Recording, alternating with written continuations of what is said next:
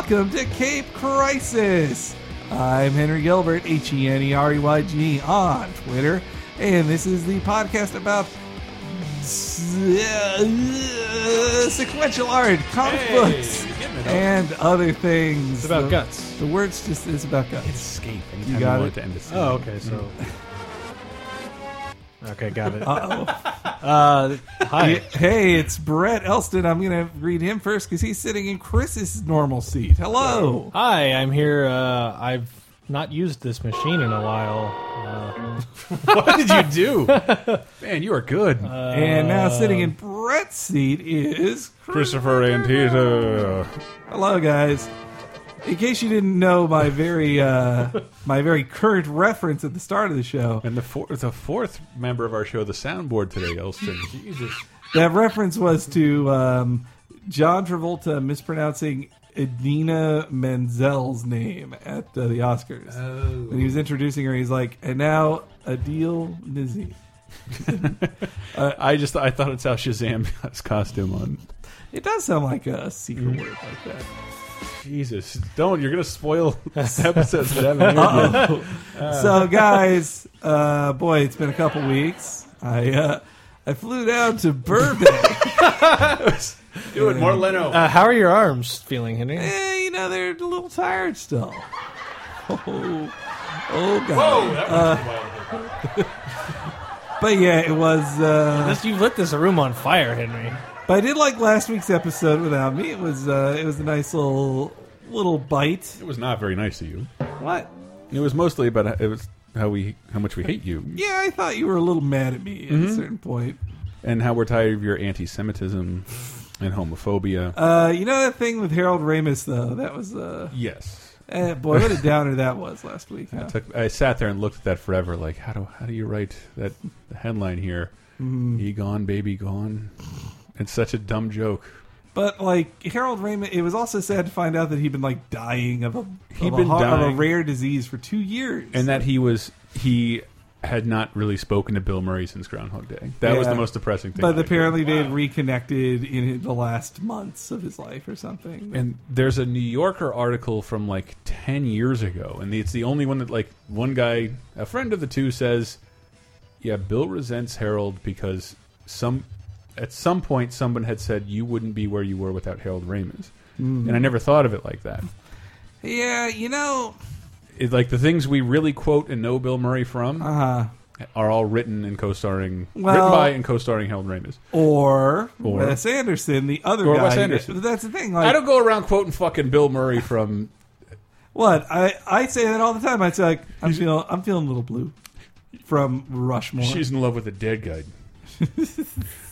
Yeah, exactly. I never quote that, never. I love, well, okay, not as much as that, but it also, but when you think about that, like, Bill Murray just moved from one auteur to another and did his best work too. Like, otherwise he's just doing like Space Jam. Yeah, though he was great in Space Jam. The only redeemable part about Space Jam, because that movie's biggest offense is that it's an animated Warner Brothers movie with Bill Murray, with aliens, starring Michael Jordan. It's boring as piss. Yeah, it really is. Thank you. I didn't know what that button did, actually. But the Harold Ramis stuff, I watched Ghostbusters for the first time in a couple of years this week. I did too, actually. I went to a bachelor party, and we're all approaching our mid-30s, and it was like, you guys go to the casino, we're going to watch Ghostbusters, because we're sad, and we did. I know. We rewatched it. We rewatched it. It's very hard to get out. The only thing, It's on Netflix Instant. The only thing, yeah, that's how we watched it. The only thing that struck me as odd, and again, this is like whatever. I still love this movie, but because a lot of it is still just like amazing from 1984. Really like is. it's such a great movie. But it was like, was it Dan Aykroyd getting a blowjob from a ghost? That was weird. It does feel really weird. Well, that scene, I was like, what? I remember now. It's the earliest I was introduced to the concept of a blowjob. Didn't know what it was. Yeah. On repeat viewings. It was a little weird, but I was like, well, whatever. But it was more the like Bill Murray is introduced as a guy abusing his authority to trick a girl into dating him, and then it's like, okay, whatever. But then it's like, he's also just constantly hitting on Sigourney Weaver, and it's fine because she's like rejecting him and shutting him down the whole movie. But then it's like, it's just weird. I don't know. There's something about they introduce him as kind of a creep ass, and it's like okay, he's the weird one of the group. But then he's also the relatable one who doesn't believe anything. Mm-hmm. Well, that he's just a weird character. Well, that he's a womanizer, but he doesn't like he's not sexually assaulting them. No, he's not. But he doesn't seem like a womanizer. The moment where she connects with him is is now sticking out to me the greatest scene ever. She walks out with her shithead cellist friend, and he's just sort of kind of dancing in front of the Metropolitan. Yeah, that was fun. It's super cute. But yeah, when he walks around her apartment, there's also a weird part in it where I feel like this has to be Bill Murray doing a make him up, where he just goes like, you know, when I go home to my apartment and it's just this is not the exact quote. He goes like, when I get home to my apartment, it's just me. I've got nothing else, you know. And he's trying to make a connection with her, and she's just rejecting him. And there's just these moments of like Bill Murray's darkness that comes through. That his like that he's an unhappy person that hates himself, which is I think he really taps into in Wes Anderson films, especially Rushmore. But no, in Life Aquatic and and all those ones, like an unhappy guy who hates himself, but also is awesome and great at staring in the middle of a symmetrical screen. And there's also in Ghostbusters 2 a similar scene like that where they're talking about like why him and Sigourney Weaver broke up, and she's like something like, I couldn't love you as much as you hated yourself, or something like that. And again, it just felt so. Yeah. Nice. Speaking of comic books, you're abusing the soundboard. Interrupt. Yeah. Henry? Later on Speedy Gonzales. What is that? Who knows? Henry, comic books? Oh, I really want to talk about Harold Ramis just a little bit more. Ghostbusters is a comic book published by IDW. Continue with your story. I did read as a kid, I had a Slimer comic that I really liked. I didn't know Slimer was named by the comic / cartoon. He was just he has no Green name. Ghost or something. That was the thing of rewatching called Onionhead. His name was Onionhead. Rewatching that movie, the thing I loved about the Slimer effect was like that it was like a physical puppet that was given a glow as like a post effect, and so when in a way that effect didn't age that poorly. It just looked like, oh, neat. It's like this thing that did exist, but has a texture to it. Transparency's having gotten that much worse. I just didn't realize how awesome Harold Ramis was, but not in an obvious way. Like Egon really kind of steps back, like of people who you pay attention to in the film. Like it's Murray, then Aykroyd, then Weaver, then maybe Egon Moranis like steals every scene he's in. Like he was so funny. That was another thing I noticed about Harold Ramis too, that he had a great eye for talent. I mean, like that starts with Murray, but you watch all his films and like people who have bit parts in his movies that would then go on to be hugely successful. Very Apatow. Even up until he was making films that weren't great, like Bedazzled. But in the film Bedazzled, he has like Toby Huss, Toby Harding. Yes, he has so many like good actors, and then I didn't even realize like.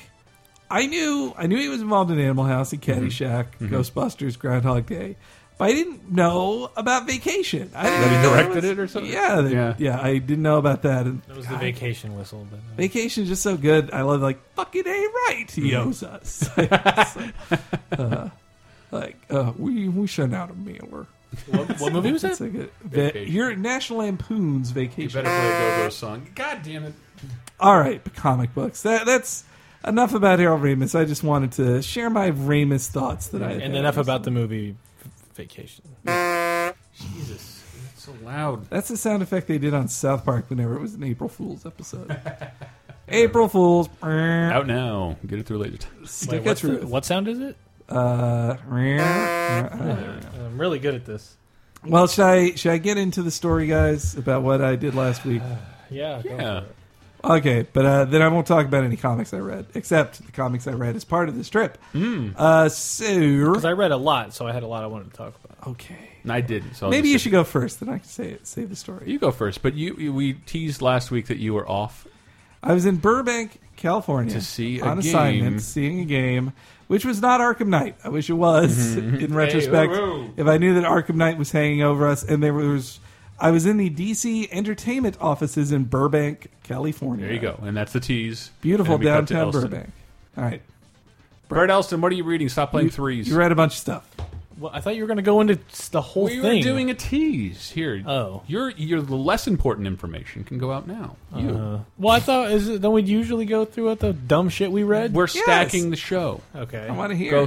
Go for it. Well, okay. So since last time, pardon me for being on topic. I'm very sorry.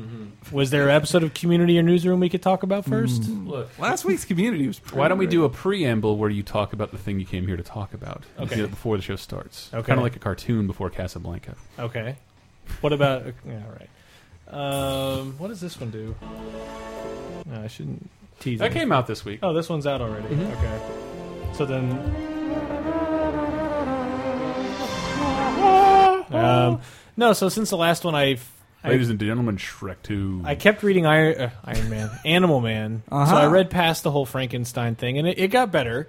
And it got over the Rot World story, and then it went into more of an intimate, pulled back in of him dealing with this celebrity status that he has. Yeah. He's nominated for Best Actor, like playing a washed-up superhero. Kind of how the series starts, where he's he's got this resurgence of popularity, but it's like right when his whole life like kind of No, goes. he had written for McSweeney's. Isn't that how the book think so, opens up? yes, yeah. But like his life had gone to shit. Like his family's life is a wreck. He's just gone through a really awful storyline of like saving this alternate timeline from hell on earth, basically of zombies, more or less roaming everything. And then now he's up for like Best Actor, and he's just and so the juxtaposition of those things works really well. But then I was like, I'm going to keep reading. So I've read every issue that's out now of Animal Man. So I've read all the way up to the current point. Animal Man. Forever Evil? Well, I think I don't remember there being a Forever Evil tie-in yet. Okay. At least not where I was. But so the problem where I'm at now is it's so somewhere in there, in the process of him trying to undo this timeline, I think, somewhere in there he ends up in space, of course, on an asteroid or something. And That then, makes sense. And then someone who basically looks like the bird-ish Green Lantern, Tomare. maybe, with like the beak-ish head. So, Pterodactyl. Terror Man, not that character, and not quite looking like that, but that's my mental image, is that kind of thing. And he's like, I represent the red of space, and you're like, okay. And he's like, it's too important for you to be here. I'm gonna die. You got to take my place or whatever. And it's like, okay, but So then he's like, no, you got to go let me save my family. So he goes to his family. You finish that story, and then that story ends with like he kind of gets his life back together. It looks like things are on point, and then it pulls out, and it's kind of like that space dude looking down on him, like time's up.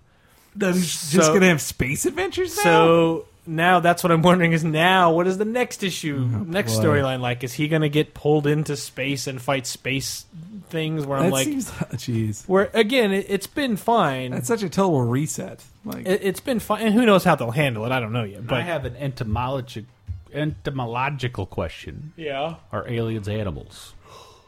I mean, they're... Can he absorb? Well, who knows if they're even carbon-based life forms? Can he but- absorb the power of a Tralfamadorian? he does. He does actually absorb power of some of the things he fights on this asteroid. Are they edibles? It's technically. What's an supposed so. animal? Is it art because you hang it on the wall? If Important question, We'll though. be back. Right, we'll be back with Talk of the Nation. If so, then that hoverboard is art.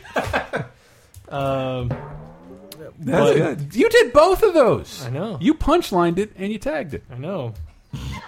You're sitting there from now on. Brett's a madman with that. Damn it! I actually did push the wrong one. I see how That'll be good. We throw it a break, ladies and gentlemen. This is Escape Crisis. We will be right back. Let's keep that in mind. It'll be a great bookend for later. But then, so Animal Man, do read. That's Okay. that's a do continue. Don't write it off. It got good. And Swamp Thing, Lou Reed. I thought I was on a run. I got. I got it. Lou Reed. That joke takes a walk on the wild side. This is all too much. Get at it.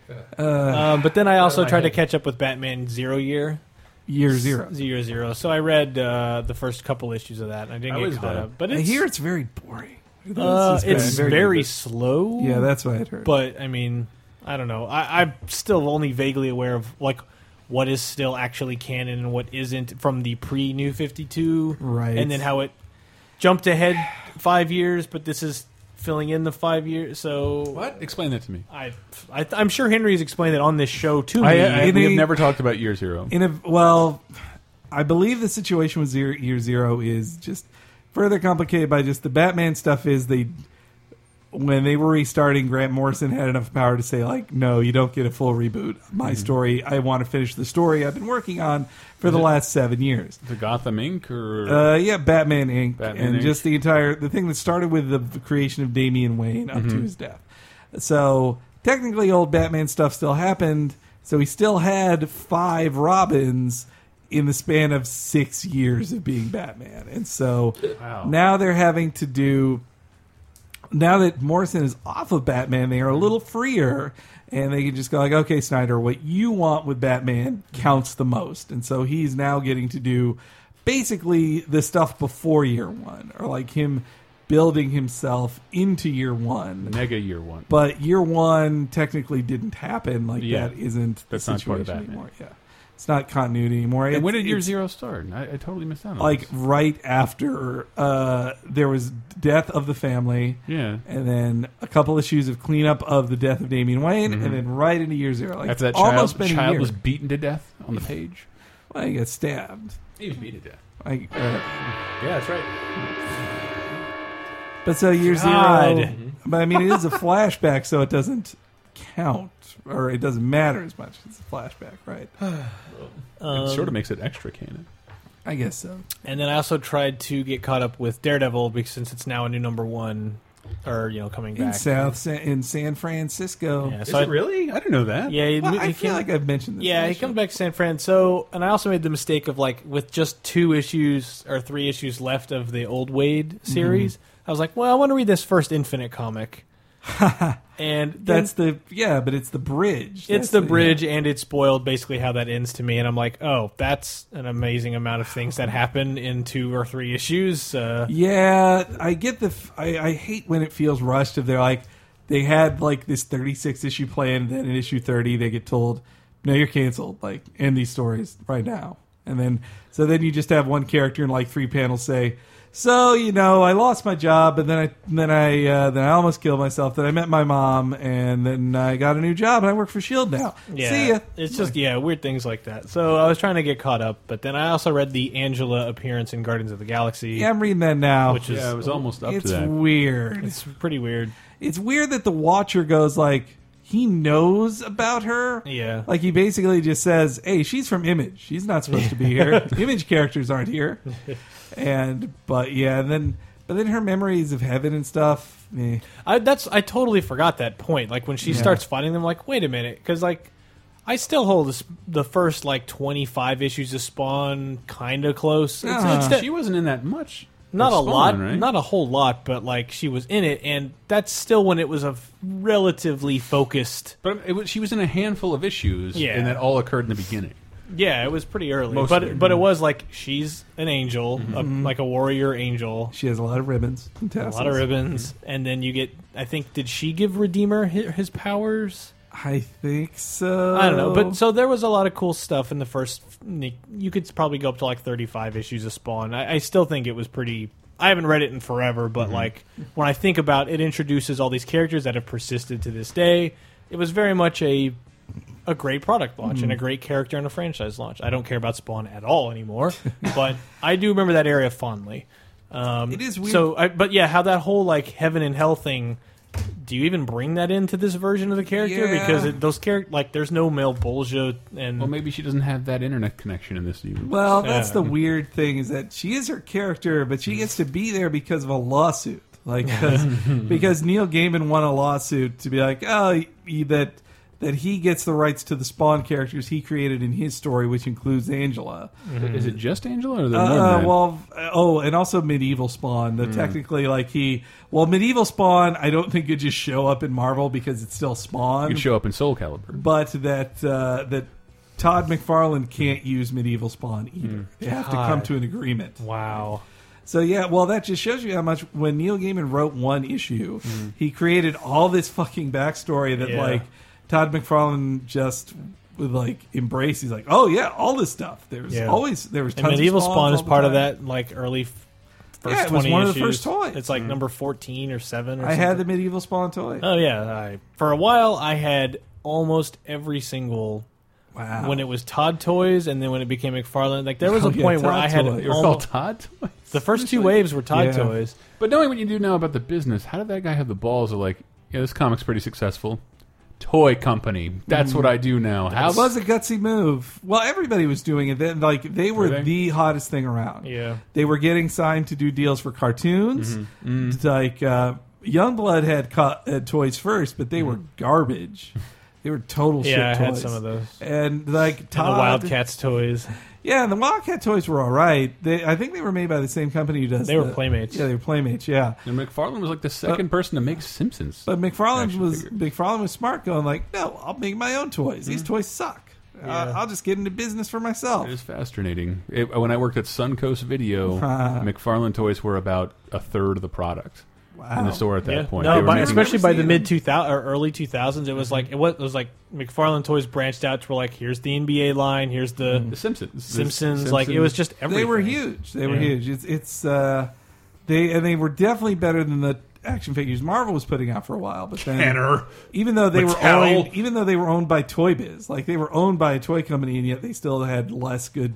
Their toys weren't as good as Spawn. At a certain point, though, the Spawn figures Yeah. made that graduation from these aren't even articulated in a useful way anymore. These are just statues with like these are like sea level statue busts or whatever. Like Spawn 3 has a ridiculous cape. Yeah, they And weren't then- toys. And then Like, I kept buying Spawn toys way past my point of caring, but it was just that character and that cape in a cool pose is really neat. And I held on to some Spawn shit for a really long time. So you know what I didn't like about the Angela appearance in Guardians of the Galaxy 2 was that I feel like they jobbed out Gamora too A little, easily. yeah. I was like, no, Gamora is supposed to be the, like, I believe her catchphrase is the most dangerous woman in the universe. Yeah. So, Did but you buy a then, wrestling reference to a Guardians of the yeah, Galaxy member? they treat a lot of times the way You they achieved, treat like a new nerdy character. Nirvana. Yeah, they have when a new character shows up, they have them beat some old character to show how powerful they are. So And in this case, she's it Ric had, Flair. It had to be, Gamora had to be Ric Flair in this situation, and Angela was the new character, and like Glacier. maybe Glacier, maybe Mortis. Maybe. The safety tortoise? I'll back away from the mic. Whoa! It's too much. All right, I'm too much. I mean, maybe that's. And I finished Superman for all seasons. pretty good, right? It was good. Yeah, I kind of started because I didn't read it doesn't all. end great. Yeah, the ending I was kind of like okay, but it was Well, fine. actually, like issue 4 ends okay, but issue 3 I felt like was kind of a. That's the one where like the woman who has like a weird obsession with Superman like gets powers from Lex Luthor or something. I can't remember exactly. I just remember there's this awesome scene. My favorite scene in that book is when a kid is like, "Wow, that's a cool costume, Superman." He's like, "Thanks, my mom made it for me." I don't know. It was a neat scene. I like when Superman isn't trying to be cool. Yeah, that's part of the appeal is when he comes off as profoundly uncool. Yeah, I read and that's more, what's cool. I read more American Vampire and started to read, but am too drunk to remember Fantastic Four #1. Which one? Fraction? #1? No, they just rebooted Oh, that the new again. one? Yeah. And you told me that, and I just saw that. I'm tired of Fantastic Four reboots. I really Well, am. look, but Wolverine and the X-Men has been rebooted as of today, Yep. as of this recording. It seems like like super depressing. That was one of my favorite things. new team Of the modern A era. new creative team means new #1. You I can't know, just but, have like- oh, it's a new creative team on with issue 23. Nope, got to be a new #1 now. I do like that She-Hulk has a #1, and so does Magneto. Yeah. And Oh man, what I read this week, they finally did a mega collection of the first half of Dan Slott's run on She-Hulk. oh, they did. It's finally like something you can get nice. again. It's Oh, really that's good. That's definitely good. The first- That is a Dubai. I mean, it's on Comixology right now. I love it so much because it is all about continuity. It is like continuity porn, and then it still has one of my favorite scenes ever where they go into a comic store and there are comic Oh, nerds there yeah. who's like, "Hey man, your continuity sucks in that Yeah. book. Hey, remember with the soul gems? You said it comes from the Eternals and and it doesn't. You know, it's not where it comes from. And then She-Hulk says, "Well, Adam Warlock told me they do. That's where it comes from, and he'd kind of know this stuff." And he just used. I like that. Like, Slott is a bigger continuity buff than than the people who bitch about his comics, so he can just pull out stuff like, no, that's not true. I read that issue. And then She-Hulk number 2 is out today, actually, also. So Ooh. I started reading it, but then had to leave to work, so. I see. It's good, though. You're reading on the job? No, I had to go to work. I was trying to read it in the morning. It is hard to read. I once tried to read comics at my desk, or on, like, I opened up Comixology at my desk. It's hard to alt-tab There's out of no, something yeah, that people obvious. are like, oh, yeah, once one person came by, like, so, reading a comic, huh? It's like, yeah, That's a big pile of shut up, because, like, every time, like, randomly walk by people's desk, you're on Facebook, you're work. on Tumblr. Yeah, it's work, yeah, it's research. Yeah. You can at least pretend You don't Twitter. have that with a comic, though. Right, but let's be real. It's because also- Wolverine's arc is so similar to Strider's. Yeah.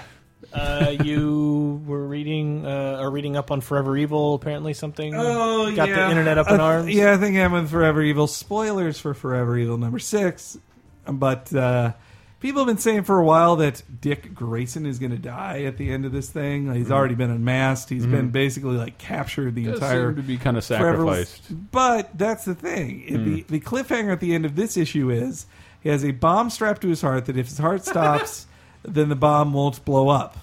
Batman's like, oh no, I can't figure this out. And this is the thing I've liked most about Forever Evil is that the core conflict in it is Batman and Lex Luthor having to work together. And like those are two cool characters that it's interesting to see them bounce off each other. But so Batman Forever Evil is its own comic, right? it's just the big crossover. Yeah. But it has its own number 1, 2, 3. Yeah, it's a 7-issue story. Okay, got it. And now in issue 6, I'll probably check this out then. in issue 6, like Batman apparently can't find out a way to do it, and so then Lex Luthor suffocates Dick and kills him and stops his heart. And Batman starts beating him up, and then Lex Luthor says something like, "It's not too late, you idiot." And so obviously they're going to restart Nightwing's heart. They're going to just remove the bomb from him, restart his heart. It's exactly what's going to happen. As I've said before, if a character dies in issue 6 of a mega storyline, issue 7 is their rebirth. Why? Look, I know it's the answer. The answer to this is because they didn't write it in this way. But wouldn't Batman have thought of that plan? Yeah. Hey, Dick. Okay, I'm an expert in resuscitation. I'm gonna stop your heart, and then I'm gonna bring you back. Cool, thanks, Dad. Like, He's under Batman is under more pressure than he's ever been. He's not thinking straight. He's why is he under more pressure? man. Working with Lex Luthor? Well, he's More- having to the More pressure than when Joker cut off his face. And Grant Morrison just left him? the Justice League is all. He's the only Justice League member free. He's having to team up with a bunch of bad guys. I don't know. Oh, Look, well, I do want to read it because that's interesting. It's not a bad book. Batman and Luthor, and then, like I said, I'm always interested. What is the damn thing with Superman and Joker that you keep mentioning? I'll ask you off. The Adventures of Superman. It's digital only. I know. I keep forgetting. Darn it. All right. So, yeah. Well, so I had read Forever Evil number 5 last week, and it was kind of interesting. Though it's also one where like, oh, this is 1/7 of your major crossover, and not a lot of stuff happens in it. Like that, it was just. Well, it can't be worse than Marvel's. Oh, definitely not. No, I'd say more stuff happens in that issue than in any issue of Ultron, Age of Ultron. But so like it starts off with just the Batman is teamed up with a bunch of villains to fight other villains. And Batman thinks he's leading the team, but it's actually Lex leading the team. And Catwoman's on their team too. And like they at the end of the fight, like they've murdered 2 of the villains. And Batman goes like, Batman says, if I'm leading this team, we don't kill. And then Catwoman says like, Bat, you're not leading the team. Maybe relax here. Ooh, Trouble in Paradise up next. And it was just nice that like Batman is always written as the alpha. Up next, Trouble in Paradise. Strong sexual content. Batman and Catwoman get it on. The answer in 5. Batman has always been written as the alpha in all these things. Like, he never takes shit from anybody. Oh. So what? Or the So angry teen. here's one situation where he's just like, oh, I actually have to deal with a situation I don't like. I have no other option. I have to work with these murdering supervillains because otherwise there's no way to save Dick Grayson. That's interesting. That was for Dick Grayson? That could not have been his cue. I'm sorry. Jesus. It's more of a Dick flighty Grayson. adventure. So I don't know. It's nice, and it has a couple of neat character moments where like Deathstroke gets the better of Luthor. Luther's in his green power armor, and then That armor is pretty ridiculous. Deathstroke points a gun at his head, and he says like, "You wear all that armor and you leave your head unprotected." Yeah, you know what? I think it's just because you couldn't stand the thought of people not knowing it's you. I was like, that's an interesting, and that's definitely a very Jeff Johns type On line. the store shelves. Well, even that cover of Batman Superman from like 10 years ago, the one that the movie was based on recently, the animated movie, where that cover that's like Luthor in the armor flying with Batman and Superman in each arm, and it's like, your head is exposed, dude. It's very clear to me what armor you're talking about, and I don't think I've ever read an issue It was with his that armor in it. superpowers toy. Like Yeah. that was the Luthor toy I had as a kid. Me too. Me too. That he had this separate like chess piece you could put over him. I've never read any. Superpowers isn't a great comic, but I mean they just did it because I believe they did Superpowers because DC published the He-Man books and they saw where all this He-Man money was coming. Oops, that was my elbow. To deal with metal. But yeah, I've been thinking a lot about DC lately, guys, Yeah?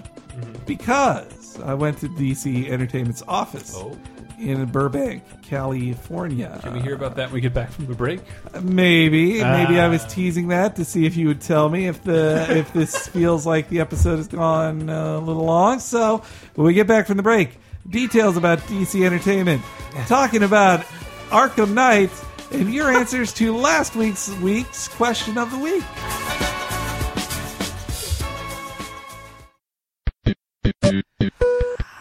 Hey everybody, welcome to the break of Laser Time's best podcast ever, Cape Crisis, the comic book podcast that we all know you love because you're listening.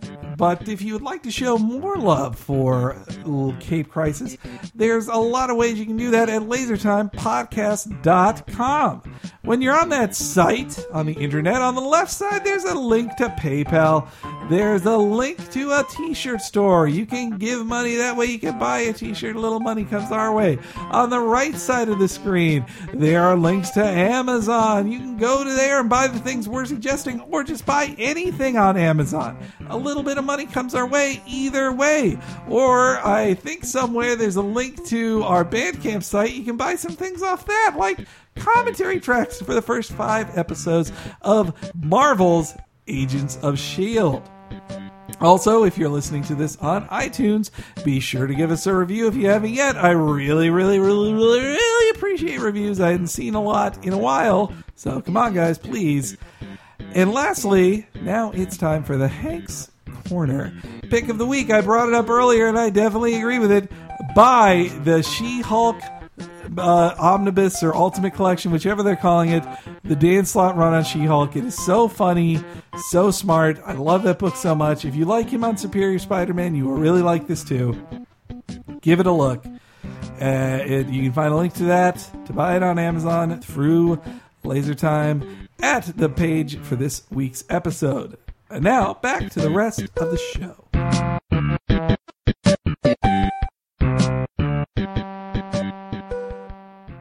Avengers Assemble!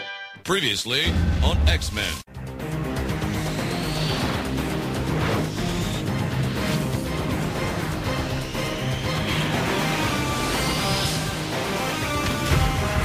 Welcome back, guys. Jesus. Welcome back. Sweat throw! What is that? It's the... Maximum Spider! Wow. You got a black belt and stupid if you think you're gonna beat me. What And other quotes. cartoon guy is that? Ultimate Spider-Man game? Pardon moi. Does sound like Ultimate Spider-Man character from the Spider Sting! Not NPH. No. I let everyone down. I never played it. Yeah, guys. Well, first I want to talk about Arkham Knight. Have you seen this? Have you heard about this? Slimeball sense is tingling. So Batman's in another game, and he's So- got a car. You see this trailer? You see this trailer? He's called the Batmobile. Very original. Where can I get a car like that? I'll be at the Catskills every Monday night.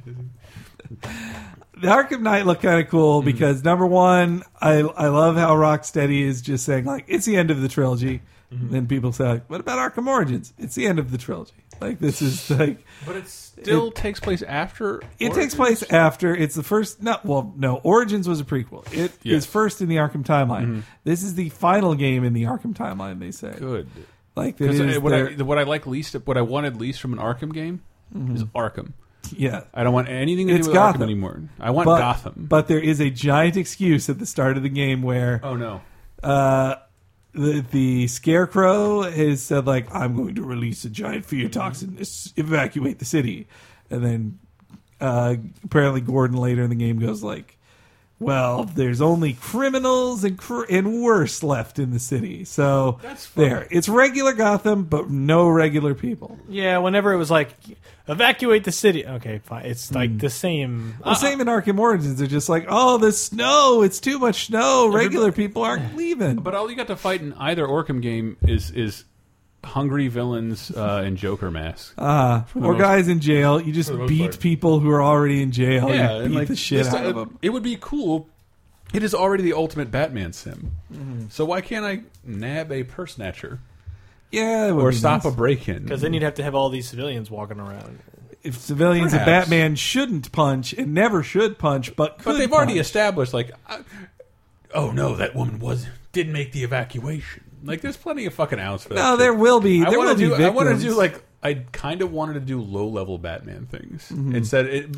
Origins, like I finished Origins and almost 100%ed it. Kind of, Wow. I'll say almost boredom, but like it was just like I felt like playing it and whatever. But there's enough stuff. Like you do a lot of detective stuff in it, and it's definitely something that I think if they take anything from that to put in the next The one, rewind stuff was cool. it was working a crime scene, and it was a very bird's eye view of working a crime scene. But it was like this is more detective-y I did stuff. like that. I like Arkham Asylum better than City because it is me solving one big thing. Yeah. Yeah, I get that. But then there's that, and I don't know. You start doing like you start busting up like weapon runners, and I don't know. There's the post game is a lot of you would kind of boring. you would call it busy work and mundane things, but it's like this is kind of what Batman does. It is what he does. He just flies around like listens for like we almost got these guns out. Oh my god! And then then you beat the crap out. I of like when you would fight. I liked the hunt for Lady Shiva, and also for Anarchy's. it. Oh, anarchy stuff was fun. That was fun. There wasn't enough of that.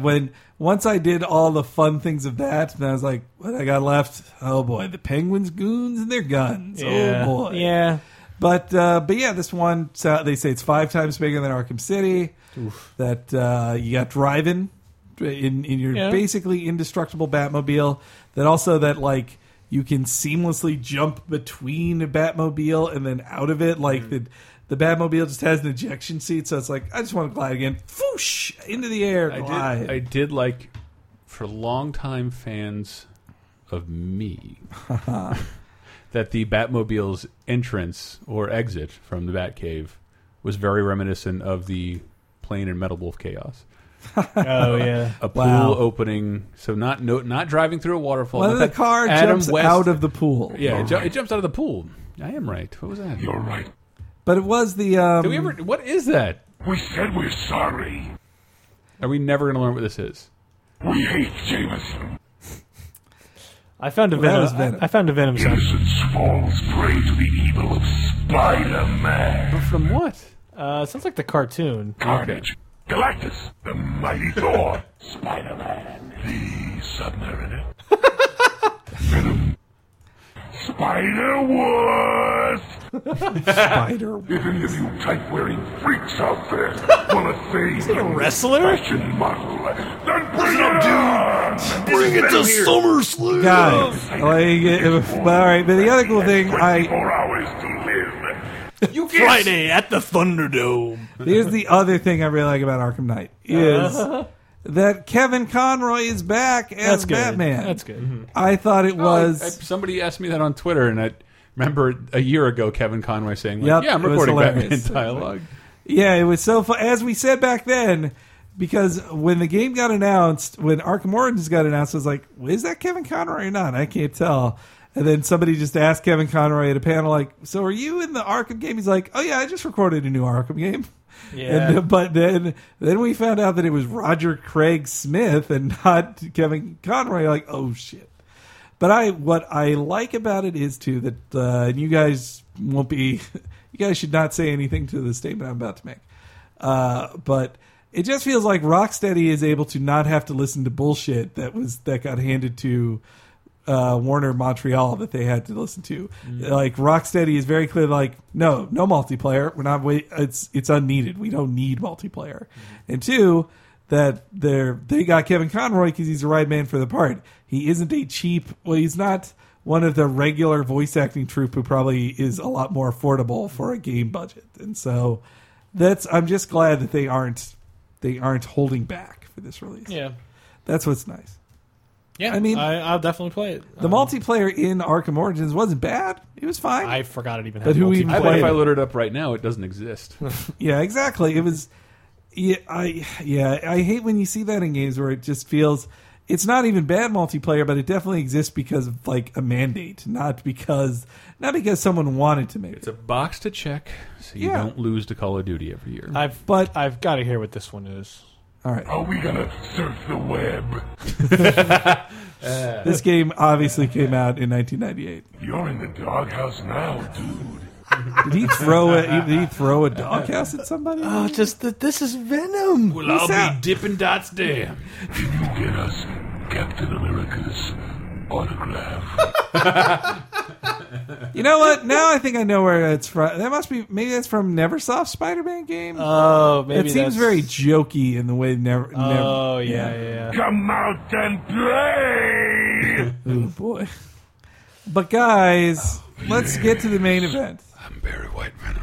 Oh my. The main event is I went to. I'm done. Thank I you. can't get enough of your love! Henry, I please? went to beautiful downtown Burbank, as they said on Laugh-In, beautiful downtown Burbank, and to the DC Entertainment offices, which I had to explain to many people who were going there with me. This is not where they make the comic books. That's in New York.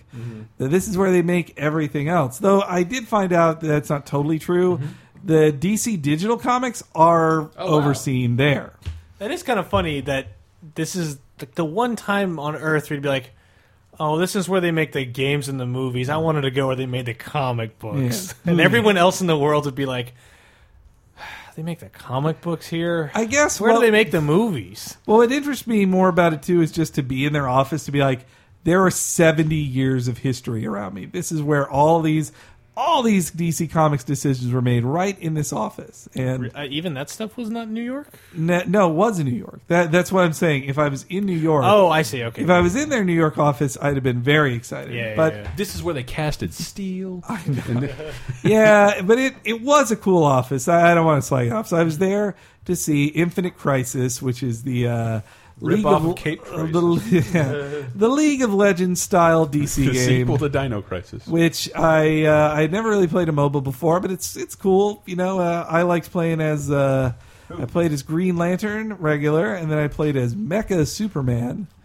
And he was all right, but I needed heavy coaching to even do okay. But that was just the beginning of it, really. I got to. I'm not a huge MOBA player, but I do love the idea of the League of Legends formula going to licensed establishments with at least 100 recognizable pieces of IP. Yeah. That seems really neat. No, it's great. And all the different iterations upon that. Like it was normally great. in almost any other kind of game, like, well, we couldn't make that many characters. I was really annoyed. you I can't. was a little annoyed. I wanted to play Superman in one of the rounds, regular Superman. But both of the rounds, the guy who was this one guy was just like, I'm Superman. And he made his like temp name General Zod. And he came, but also he did this thing that Jeremy Piven in PCU would have really hated, which is he We wore wore the an Infinite Crisis shirt to the event. Oh, boy. I was like, He wore a shirt of the unreleased game to the event? Because previously, a promotional shirt he'd gotten already before. Just so you know, you've talked to me before. Yeah. I'm I was pretty like, in the know. Okay. Yeah, anyway. But what shirt did you wear? I wore a nice shirt. I just wore like a yellow shirt to it. No picture on it. I was this close to wearing a Spider-Man shirt there. I really wanted to. I was like, no, that'd be unprofessional. This is my job. I think they would have respected you when you fix this damn door. Like a Crip walking on the Blood's turf in order to make peace. So I did get to walk around their offices, though, and it seemed really cool. They had all these toys, like tons of toys at their desks. But I was looking, I was like, any Marvel toys anywhere? Like, I bet it is very frowned upon to have Marvel toys at your desk. I think they call that dog fooding. Dog fooding? Yeah, it's when like you're kind of forced through your job to consume your own product. Oh yeah, well, and that was something. Some of the coolest desks I saw, like, wow, look at those awesome toys, and they even got a couple busts. I'm like, oh, they work on the toy. These are the guys who work on the toy line. These are all. This probably is will be free. up for like 3 years. Yeah, I mean, the licensing area of Capcom, which is only like 5 people's Can't desks, even show it on camera. but it's like, oh wow, that's a lot of very expensive statues. Like, whose desk? Oh, it's the licensing team. Yeah. they're here because they're samples. It just doesn't feel as earned. But it was cool. I got to see that. I got to. We had this. They have a really neat like opening meeting area that's meant to look reminiscent of the Fortress of Solitude, which I really liked. It was this cool like circular area. They had a Batman arcade game I didn't even know existed. That's scary. Like a recent one that's like the Batman racing game. Like the same people who probably made like Terminator Salvation, Raw arcade Terror game. or whatever. This team. Are they called Raw Terror? Something like that. Wow. It's a team that's the one of the few developers that still makes arcade games. Yeah, they took us around all these desks, and we got to be in like the bullpen for the digital team, which was really cool, I thought. I mean, it was just people sitting at a computer, and like most of their job is just to be like, hey, here's this week's comics, put them into the digital machine and make them readable. Like, Hey, can you scan this? can you make this work? Well, There's probably some asshole executive comes by and asks them to fax it. Yeah. Well, they are more forward thinking at a place that like it's the newer branch, so they're not. They have more Hollywood types who work there. Got a bunch of uptight kids and not a bunch of old men with big glasses and sweaters out there in the older. DC Oh, and I did office. get to meet. We got to meet their top video. They got to meet their top game dude there, who works with all the game. Oh, wow. Works on every DC game to make sure everything's DC cool. I guess he's kind of like Chris Baker with the Marvel games. But and then I told him I thought it was really cool that he had Funky Flashman from that they got to him in Scribblenauts. I think I really impressed that guy. See, that was the thing. I was definitely the biggest nerd there, but there were other people who were trying to show off, and I was like, man, you would lose to me so fast in a trivia contest, but I don't need it. I don't need to show off, man. All right? But, yeah. I remember doing it. I showed off in a Golden Compass. Oh, God. Sega one time. I'm so fucking cringing. Wow. How will your Damon work and can you be disconnected from one another? And that's what got you the appointment. Ugh. Hey, that guy said the name of the book. Kid, just give it a 6 and get out of the office. But yeah, I also got to see Jeff John's office, though didn't get to meet him. He might not even been there. It was like his West Coast office, but That's in my West Coast. but his office had the coolest thing about his office was that they had art. They were like these big glass sliding doors with like painted murals of comic panels on them, and his was Captain Cold, which I thought was really awesome. Like, like of course, Captain Cold is a very important character to him. Like he made Captain Cold awesome. Really? And yeah, in the Flash books. Really? Remember? Yes. You read them. Probably. And new Flash? what? No, in like the Flash of mid 2000s. Like circa number 200 era? Yeah, exactly. Like 185 was the one. I don't think I was reading yet. Bro, oh man, you missed out. Do you have a collection of that era? Yep, Mega Omnibus if you want to. I'll read it. Bring it. You should sell it to Brett for nothing. It's gonna hurt just to my get it out of your back. house. Bring it But to me. I- I'll read it. I like having those omnibus. Then I'm going to lose it. No, it's a hard one to lose. It's about 20 pounds. You may get really mad. Give and me your omnibuses, Henry.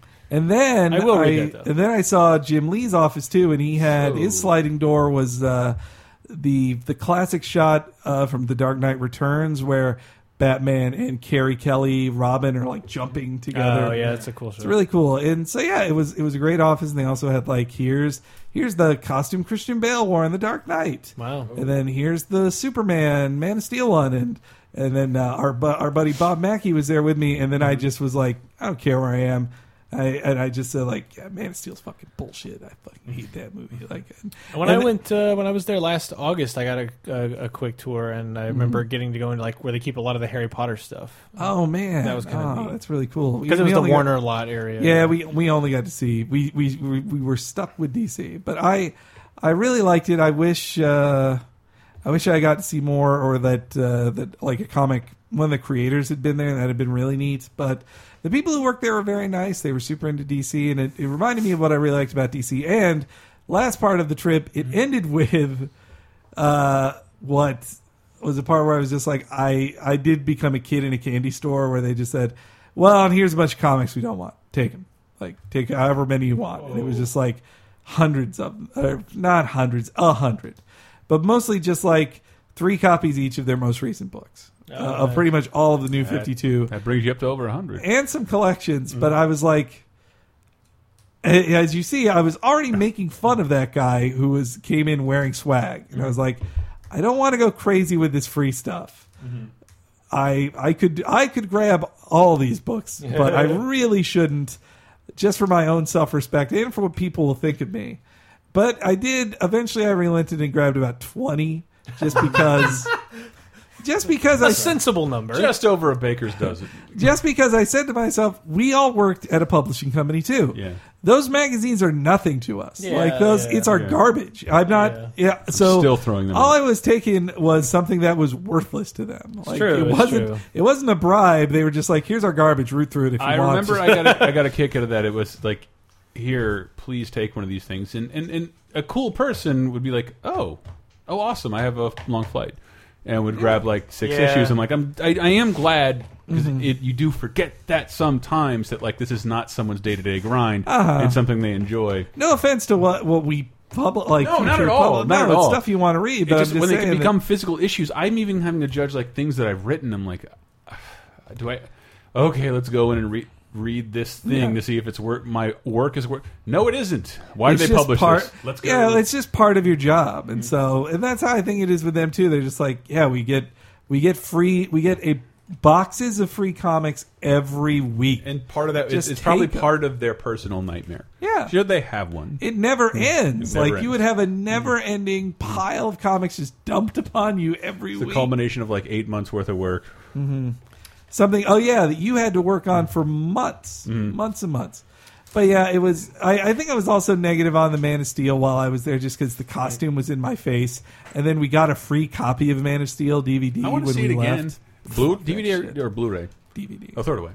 Yeah, throw it away. It's not worth it. Though I did get the fucking feed it to the poor.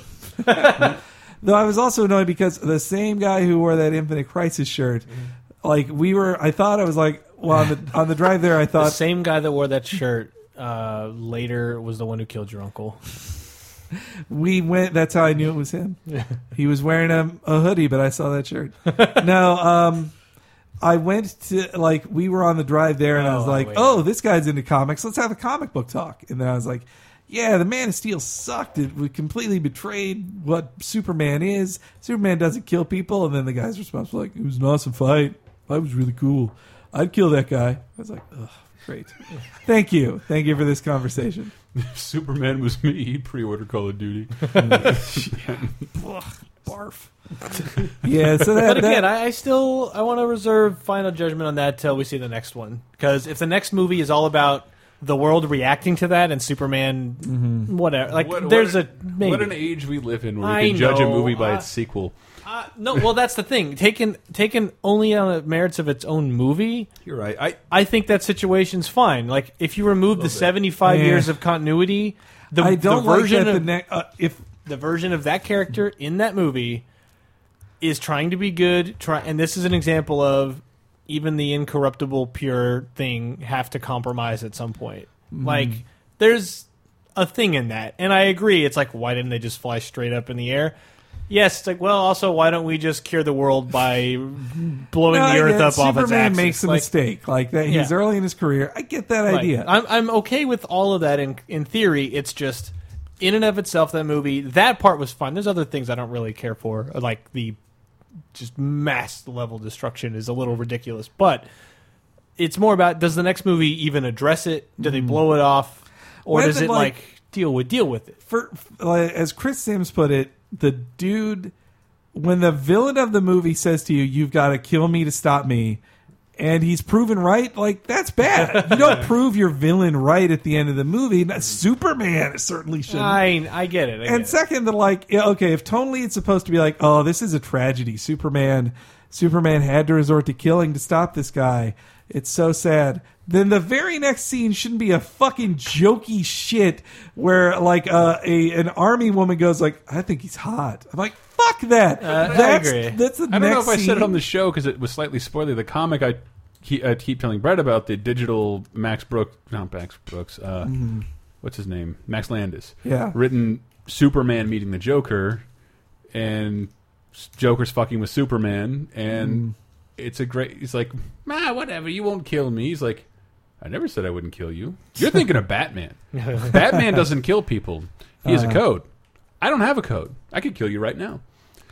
I do like, yeah, it's interesting. And he doesn't. Superman doesn't have a code. He has killed in the past. It's not like. What? Yes. In bad but comic in terms but of then just, that's the thing, like, but that was a bad one. Like, it doesn't. In terms of matter. writing in general, whatever you just quoted Sim saying, you'll have to do this or this, and that happens in every movie. You can save this group of people or Gwen Stacy on the Brooklyn Bridge. And Spider-Man does both in Spider-Man. Because you're setting up audience expectations for him to do the unachievable. And the fact that, like, I'll take the box. That's what Superman said. Yeah, exactly. But it's true. Like, if he is just as strong as Superman, but also a trained soldier, whereas Clark Kent Kal-El was not a soldier. He just was, like, super powerful. He maybe had an edge that he was more familiar with his powers, but Zod was a soldier and knew how to fight. Yeah. And it's like, yeah, if I fly out of the screen and get away from these people in this moment, he'll go find another person to try to kill. It's like, this is a never-ending... So bring it up, like, in that one instance, why didn't he just, like, turn his head or fly away? It's like, well, yeah, like, they've already set up that Zod's not going to stop. Okay, yeah. At that situation, Superman was not more powerful than him. And Zod was quickly getting more powerful and more used to his powers. And he probably was just going to win. And then his stated goal is to kill everything on Earth. Yeah. Those stakes are, it is more understandable that Superman would do it. But what I like in the comics is that they write Superman as a practical genius. Like, kind of like Ben Franklin. He's just like... That he has. Now I'm really listening. That he has ingenuity. He just thinks of, like, oh, how can I use my powers in a novel way? I'll travel back in time by flying in a circle, and then I'll throw a pebble. What in a the air. great Like, example! I'm just saying. I'll throw a pebble back in time. It'll go into a boulder like a snowball in a Looney Tunes coat. Look, these are stupid fixes, but they were him using his powers in interesting ways. So for him just to fix it with brute force just doesn't feel like Superman to me. I do wonder if the internet and the people like us existed when the original Superman came out. Have you watched the old Superman lately? As a kid, I complained very heavily about him turning back time. It's more stupid. It's more the final scene where he goes back to the truck stop to beat Superman up the rednecks. 2. That's terrible. Yes. Terrible. So I imagine we'd be complaining about that right now. I remember it is loving terrible. that. He shouldn't be. Superman went back to get vengeance on Superman's like, man, that guy beat me up. Fuck that. I could beat the shit out of him. Yeah, that's... Superman's supposed to be the American... Sometimes people call him the American Jesus. And if he is, then he shouldn't get revenge on somebody. He should turn... This turned into the Man of Steel I know. complain-a-thon again, and I didn't want that to happen. Another piece of news that they announced: the Netflix Marvel shows are all filming in New York. I love that. I believe Venom. We're shouting out to the whole big rotten apple here, people. Jesus. I love that because New York is central to Marvel. It is. You got to do it in New York. And It's sad to see fake New York in The stuff. last New York Comic Con, I actually went to Hell's Kitchen during the day, which I've never been to during the day, and it does dawn on you that no one's ever filmed a fucking movie here. Like maybe Sleepers, and that's it. Wasn't some of the Daredevil movies shot in New York? I mean, it looks New Yorky. Sometimes some parts of it look like New York. A lot of other parts look like LA. It is, when I read like modern Daredevil comics, like or mainly it's Punisher shit, Hell's Kitchen. Yeah, it's hell in a handbasket. And everywhere in Manhattan is pristine and beautiful and not scary. It's it is. It really is now. Well, it is not, I guess I went there in the early '90s. It was not the same. No, I know. I'm just saying, like, and again, this is like when we went out to like the Village in the Bronx, or not Bronx, Brooklyn. The Village is amazing. No, the Village is like the hate practically. We went to Brooklyn. And that definitely has like that old spray paint and trash everywhere. Well, I mean, I live in the hate, so it's fine. But it's more like it was just Times Square, and I just was still floored by the amount of garbage in the street, and I mean garbage in garbage bags. Yeah, no, like, that's awful. That's something I don't understand. You're the leader in so many areas, New York. You are still asking people to dump out Glad bags, at least garbage juice, into the hot sun. It's in a giant volume, and I at the time I was smoking, and I shouldn't have a sense of smell, and like this is bothering me.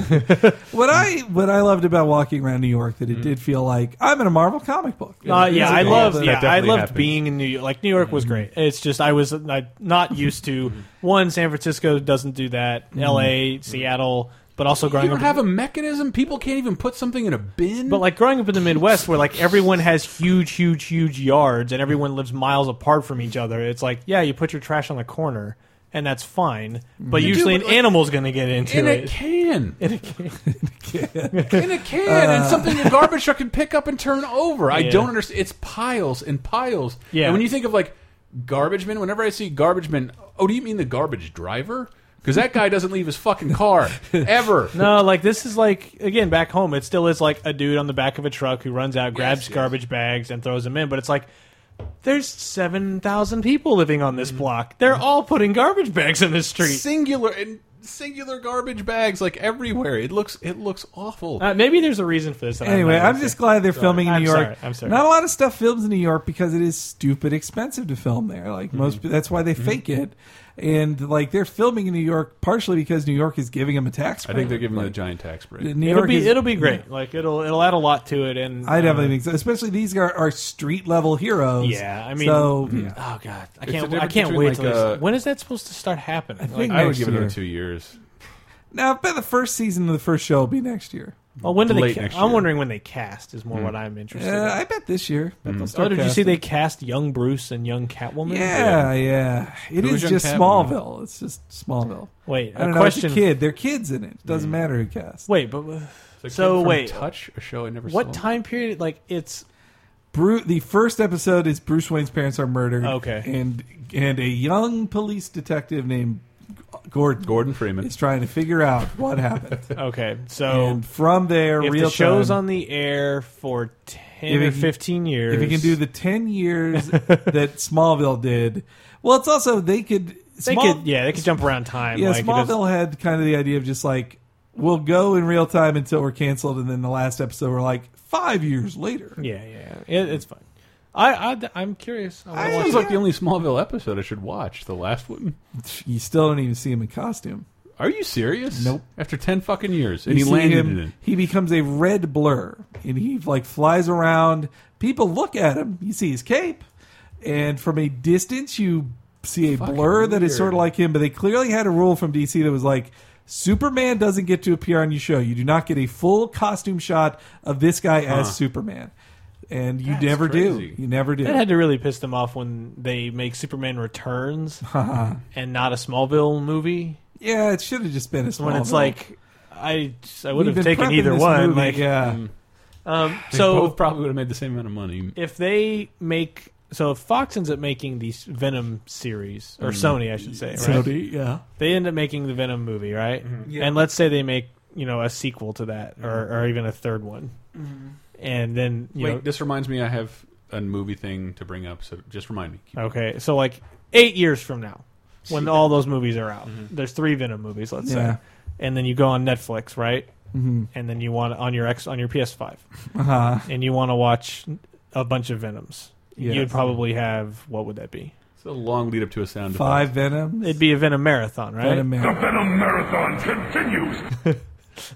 That's all. I really thought you were leading up to something so super Ooh. important for half of It's that. showtime. It will be, and then once those 3 Venom movies are out, then it'll be time to reboot Spider-Man again. Bummer. Hopefully at Marvel Studios.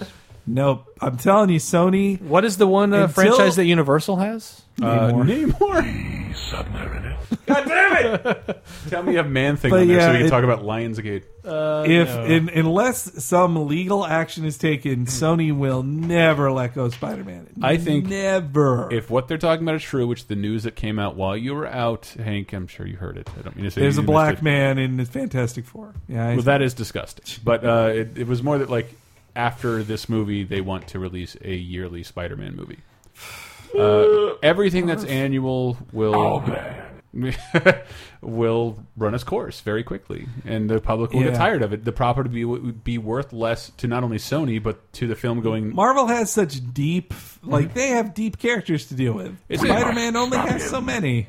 And I don't want it to take that long, but Marvel is in a position where they can wait it out. They can wait it out. Yeah, it will come to Yeah, them. by the time they run their course with everything Avengers, it's like maybe by then Sony or Fox will give up, and it's like, okay, now Marvel Studios gets to make the X-Men I will movies. claim I know how this works, but they didn't sign a lifetime fucking contract But at all. it's one of those ones like if you keep making movies, you get to make. That is movies. not how it works. But they probably signed a very long term contract. It was not a number of films thing though. Like I don't know. I'm just saying because Sony's making money off the merchandise, and Yeah. that's the kind of thing that can't happen forever. If I bring out a superior Spider-Man action figure, Nin- Sony doesn't all right. get money from that. But Marvel made that deal when they were very desperate. They were Mm-hmm. desperate to have a Spider-Man thing. A Spider-Man film just happened. There's gotta be some- those they kind must of have those made kind a- of deals could be They renegotiated could have too. made a really bad deal. That's the thing, though. At some point, Mm-hmm. and again, maybe they'll somehow make all this work. And in which case, fine. If they find a way to make a Spider-Man like saga work on film, great. I would rather that happen than watch Sony fuck up for 8 more years and whatever. worse. But Fox is worse. But the thing is, like, at some point, you have Marvel's lawyers, and more importantly, you have Disney's lawyers, Yep. who have been rewriting copyright law for how long? Yeah. Since there was copyright law. And the idea that one day they're going to be like, no, shut up, give it back. Like, that day is going to come. It could just come to a point like if it takes them 5 years in lawsuits, Marvel will win. They'll that suit win eventually, and it's like, So I don't think. Does anybody know what they gave Paramount? Paramount hadn't lost money in a Marvel picture.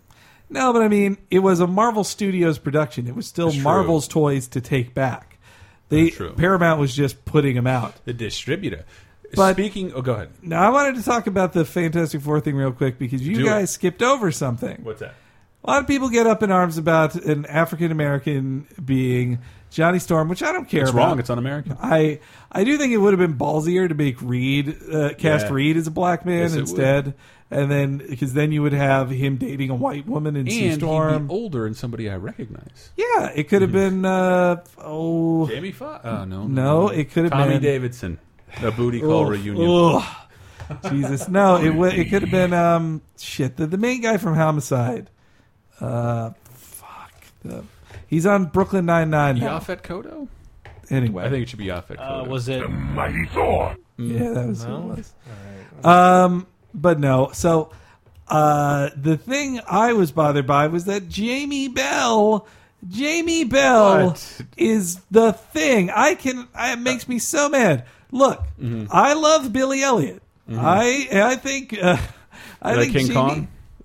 No, He learned so it was many life awful. lessons from He that was black captain. He was the soft man in It King seems Kong. like every role with Jimmy and the captain in that movie should have been a webisode promotional material that took place on the web and outside. Or it was like the movie. first scene of a porn. Like they were,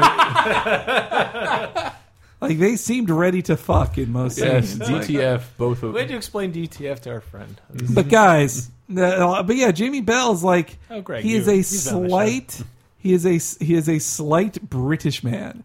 What he is not is a gruff 1930s New Yorker Jew who goes like, "What's you got?" Like that he said. I almost did like Hulk Hogan there, but I actually meant Inca Dinka. Get away from him, Dr. Doom, dude. Yeah, but What you gonna do when thing runs wild? I don't know. Jamie Bell is quite an actor, and if the thing is CG, that might be another. That's what you're going story, for. but the thing it will be the Hulk in every Hulk movie. But seriously, man, the thing like. Ugh. You can do it. They're trying to do it anti-chickless. Like it's clearly they're like, all right, what's the opposite of what? But we he do was with so good. Chickless? Like those two movies are awful. Chickless and Evans, But are great, Chickless though. and Evans were great as Torch and Thing. They really were. They were the only good But thing. Ian Unpronounceable was not bad as Fantastic either. Yeah. He just said he had shitty stuff to do. He was the boringest man in was, the world. but- Well, both. There was nothing for either him or like Susan Storm to do. What are you talking about? She got to take her clothes off in multiple Mm-hmm. scenes. Even And yell at Reed for going to do his job on his it's wedding just day. a bad. Yeah, she's like, look, it's our wedding day. Who cares if Galactus is coming to eat the planet? This was our wedding. We planned so long. We hired Brian Posehn to preside. He's expensive. And Surfer was good. I think he was handled well in the second. Good. You could see his dick in the trailer. Remember that? Anyway, go ahead. Sorry. No. That was all I wanted to say. Speaking of, I have to click this one. I smell bad symbiote. Okay. He smells a bad symbiote. does that mean him? You and your wife are innocent. That's a pretty esoteric one to clip out. Weird. You're the bad guy this time. Would it be okay? Can we just maybe do this hacky thing of prank calling somebody with the Venom soundboard? You're right. All right, but the news that I thought was fascinating this week is that Fox, if you recall, sued Warner Brothers about 4 or 5 years ago when the Watchmen movie was coming out. yes, Because Fox had the rights to the Watchmen movie initially and never acted on it. I did read this. Yes, And somebody had interviewed Jill Silver and Terry Gilliam. Terry Gilliam, Brett, is a original member of Monty Python and a director of such movies as 12 Monkeys, Brazil, The Adventures of Baron Munchausen. Jesus, that's one. I've seen 12 Monkeys. The Adventures of Baron Brothers Munchausen. Grimm. Well, compared to like Brothers Grimm, then actually Munchausen's not a bad movie. Fisher King. Terry Gilliam has been amazing, like fucking amazing. He is a genius. He is a genius. I love him. And they had been working on one forever, and he basically told everybody how he would have ended the movie. Which was ridiculous. Oh, yeah. There was. Yeah. I remember Well, you Dan talking about Ambrick told me about that. He did? He told me about it like in 2008. Like we were at lunch in the old in the old third floor at the Future Building, and we were Fourth floor. talking. No, this is third floor. Oh, you're right.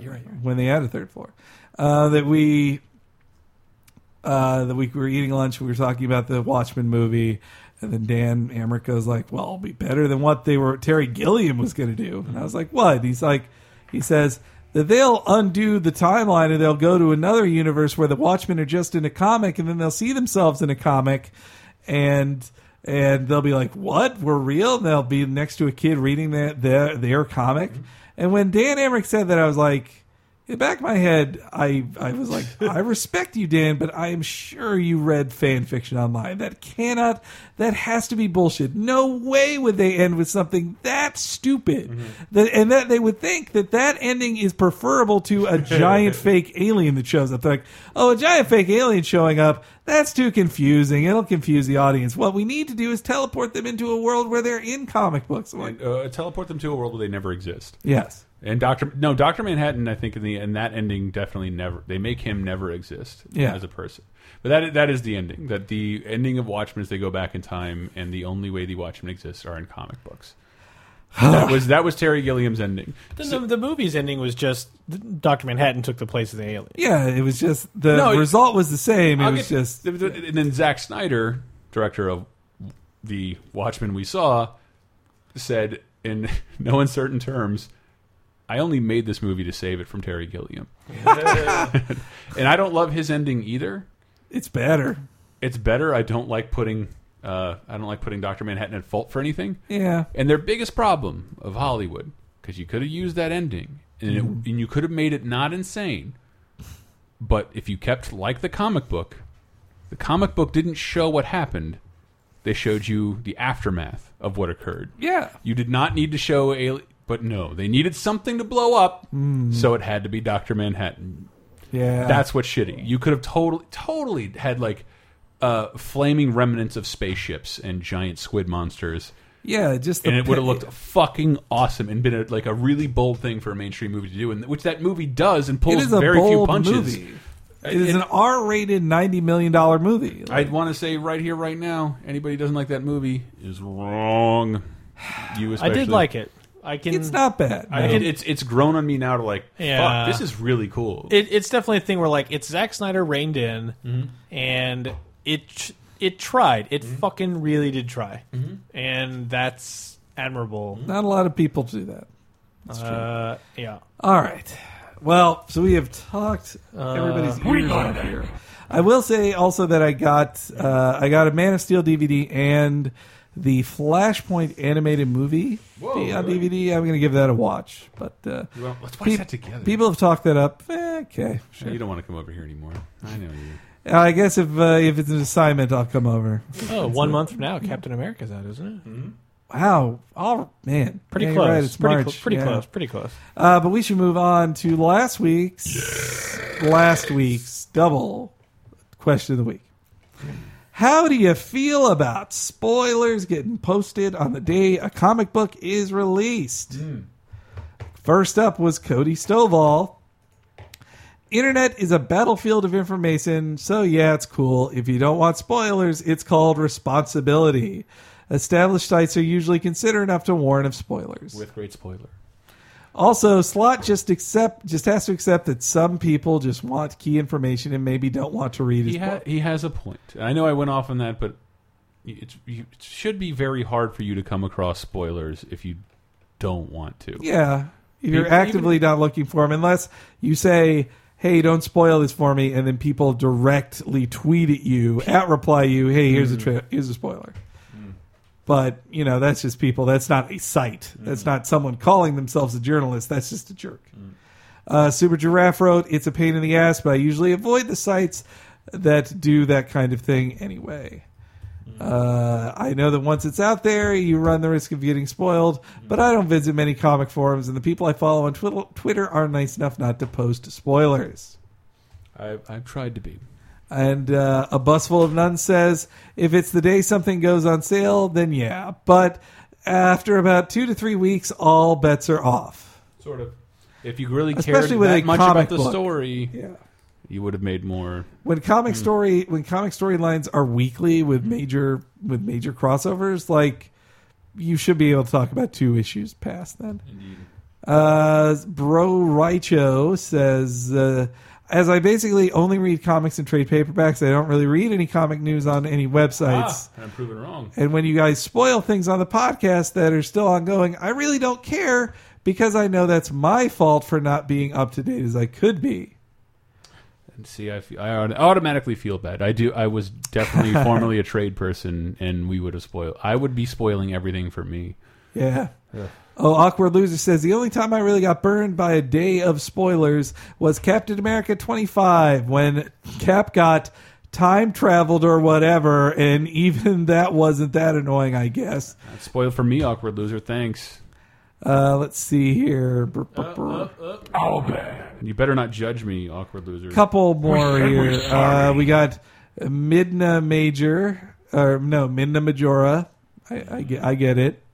I don't mind comic news sites reporting spoilers as long as they mark it as such. Labia Princess. I detest Marvel spoiling their big stories via news organizations because those places don't have the decency to be careful of the spoilers, which is very true. They just have headline like, the Human Torch dies. Yeah, because that's why Marvel came over. Yeah, and lately the Marvel account on Twitter has been live tweeting Agents of S.H.I.E.L.D. as it airs on the East Coast. Fuck, really? Yeah. That's why... And I started replying to them, and I'm like, guys, the entire West Coast, I get that we're the ones behind and whatever, but like... There's nothing we can do about that. That's Seattle, that's L.A., that's everything on the West Coast. With nothing to do but watching Twitter feed. Yeah, and it's a constant stream of quotes, plot points, and guest stars, and I'm like, I'm just going to have to unfollow this account because you don't stop doing it. And then they start retweeting all the actors who are watching along as well. And they're like, oh, my favorite scene is when Deathlock. Blah. I'm like, fucking shut up. I don't know this yet. That's what happens with WWE as well. Oh, yeah. So, yeah, there's that. Gur Snort has a funny one. It's a bit like the douche comic store employee that wants to look like a badass that has the insider scoop. If you know how to avoid them, you get away without any spoilers. The problem is that the internet has given the world's most annoying megaphone to this kind of guy. Yeah, those kind of people are in every industry everywhere. So let's see here. They want to make sure you know they know. Poop Ghost writes, some spoilers, like Superior ending before the movie comes out, I'm fine with because they are obvious. But ones like the end of Batman 28 are kind of annoying just because that is a really big plot twist and it's near impossible to see it coming. Good. He's got a good point there. Anybody, like just there being a new Amazing #1 coming out when Amazing Spider-Man 2 came out, everyone knew about that the moment Amazing 700 came out. Like, so, yeah. Yeah. It wasn't a big old shocker. Let's see here. A couple more. Michael Grimm is elite. I'm cool with spoilers going up on websites because I've become accustomed to avoiding them as I don't want to know. And Professional Layton. Sorry. You know what? I'm going to skip you because I said it wrong. It's not his fault. Okay, fine. Professor Layton, but not written the way you think. I don't have a problem with spoilers, mostly because I don't read comics when they come out anymore. But if site starts doing this with post-credit scenes, then I'd be pissed. Which I kind of saw them do with Thanos. Like, it wasn't a post that said Thanos, and I'm glad I saw it opening day. I wouldn't not see a Marvel film opening day at this point, just partially because of that. But it was a post that said, like, the end of credits thing explained.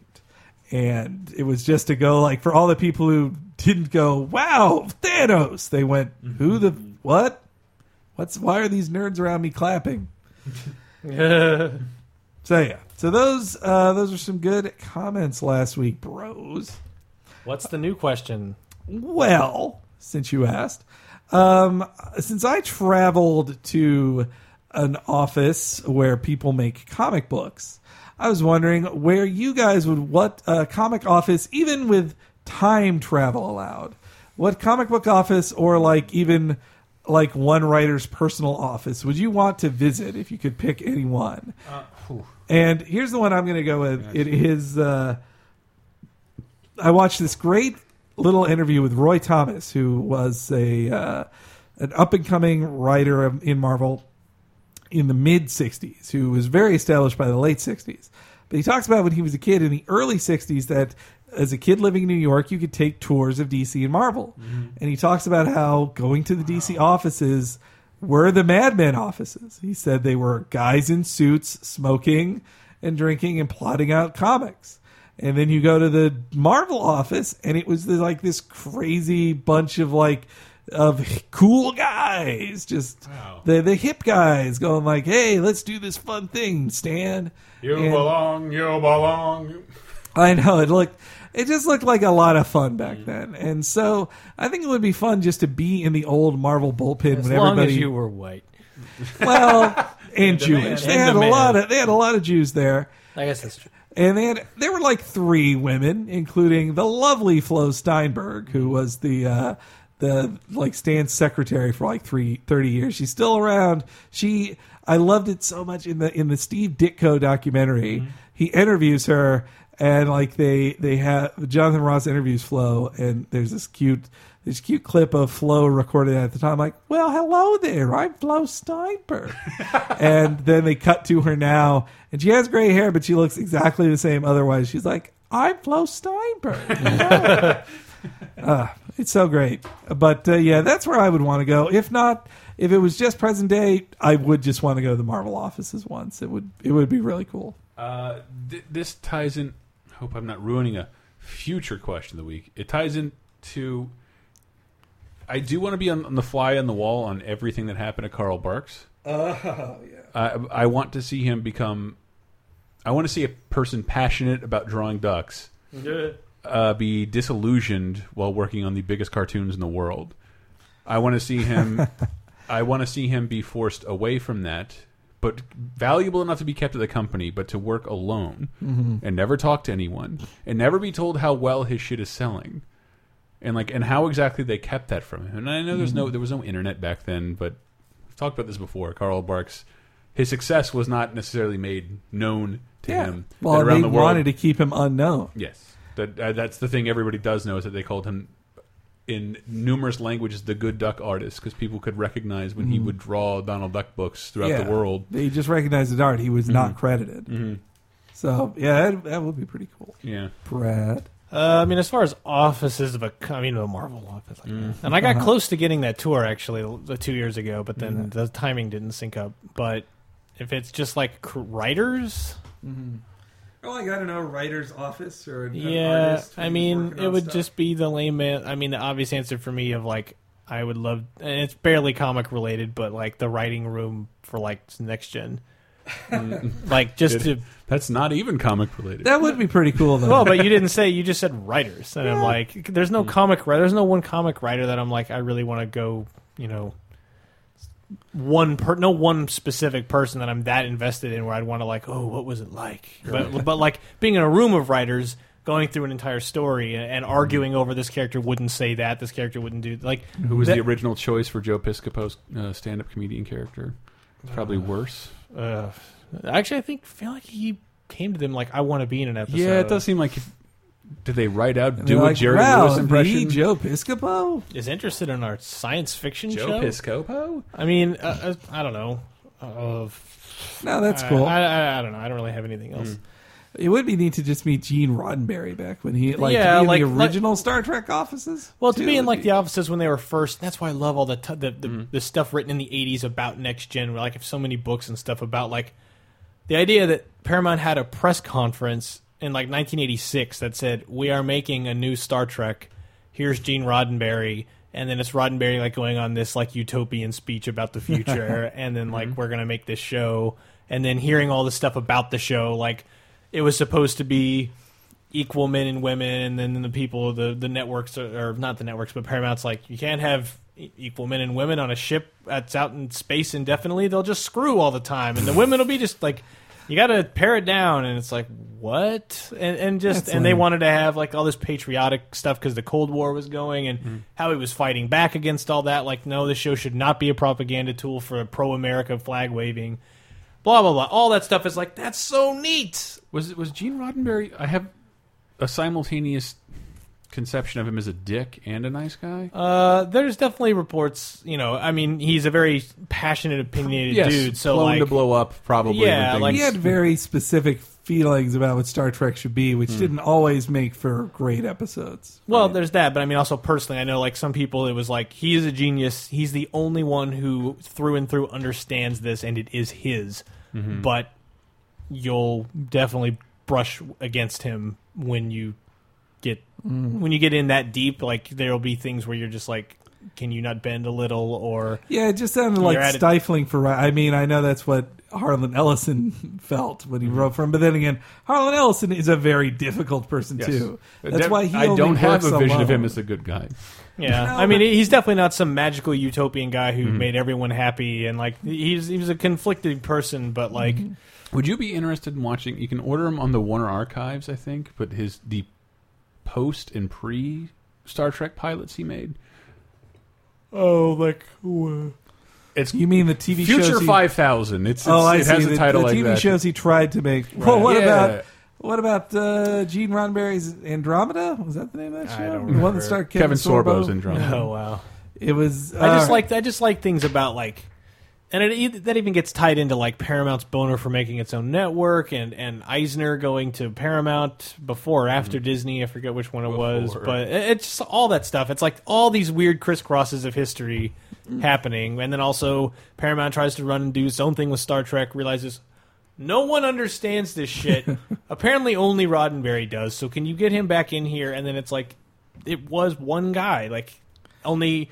It's the opposite of Star Wars, where the one guy who controls it all had, I don't know, he wasn't afraid to let other people come in and run it because he wasn't the showrunner. He didn't write every single episode. He didn't direct he every didn't single. seem to be a control freak. He that was a wants control to- freak, but he also knew when to like, I can't do everything. You know, I can't. He was a professional TV producer, so he knows he can't do it all himself. Yeah. Unlike George Lucas is just, I make movies and only I can make them. Yeah. So I don't know. It was a nice in between. They had other people run into the ground, but it was either way it got ruined. Berman and Braga. And they fess up to it, and I mean, before it went off the rails, they both did great things. So whatever. All right. So that's the question of the week. If you could go to if you could visit any office or creative place of something you like at any point in time, where would it be? And why? And why? Answer that in the forums on lasertimepodcast.com. Flash forums. We're at the end, guys. And boy, there's a lot to pimp. I will first say cheap popcast for Elimination Chamber, mainly because, pro wrestling, there's been a buzzing this whole time. I think someone turned on the ice machine in the studio. I see. But anyway, do you have an ice machine? Anyway, no, the cheap podcast is great. I'm super into it because I've been watching the WWE Network a little each night. It's really fun. I've been watching. I bought that 2 weeks ago. I watched Starrcade '97. Yeah. I watched, that was your first one. I watched WrestleMania 20 to see if it was intact and Benoit was there. But the strange He was in Starrcade. Yeah. He was in Starrcade '97. Yeah, they don't cut out Benoit though. Apparently, from what I've read, they have cut out pro wrestler New Jack from all ECWs. Which, I don't even know who he is. He was apparently a very Mick Jagger bad movie? man. New Jack. Free Jack. New Jack's. Did you believe I saw that in the theater with my parents? Yes. New Jack's role was that he was a very violent Man, of wrestler. gang member, and that he would The Debo. he would mercilessly beat people. But apparently, he was very much really that. If he said he's the one in Beyond the Mat who says, "Oh yeah, I was a licensed bounty hunter. I have 4 confirmed kills." And I'm like, wow, that's good. Jesus. But anyway, How you can yawn so loud into the microphone every time. WWE I'm Network is a lot of I'm fun. taking Henry's place of yawning into the mic. We talk about the Elimination Chamber on the most recent episode. It was a lot of fun. Yeah, it's great. Except for what's happening now on the show, kind of Daniel Bryan. It's just Dude, it's It's building fine. to something. It's guys. fine. What about you guys? God damn it. Laser Time. I had a really fun time. Was that show fun to be on? The pay TV episode of Laser Time? Yes. Yeah, it was good. I said It was very nice, Chris.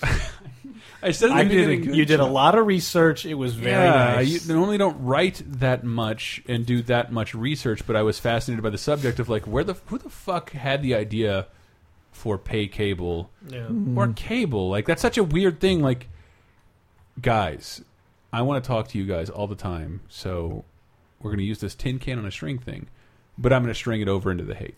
And then I'm going to string it to everybody else too. You know what? We're going to put string everywhere. It's such a weird concept. Yeah. That someone's. I'm gonna lay this everywhere in the universe that we're all connected somehow. I thought Like some sort of interconnected network. yes, it is true, but it paved the way for the internet, which is what you fucking kid use every day. Fine. Laser Time and Video Game Apocalypse. That should be all new as well. I am going to pimp the end of the show. Oh boy. And VGEmpire.com, this podcast about video game music. Lots of good conversation in the comments. Most recent episode was Blastcore and Jet Force Gemini for episode 64. That's all for me. Take it away, ABBA. Wait, no, hey, until next time, Excelsior!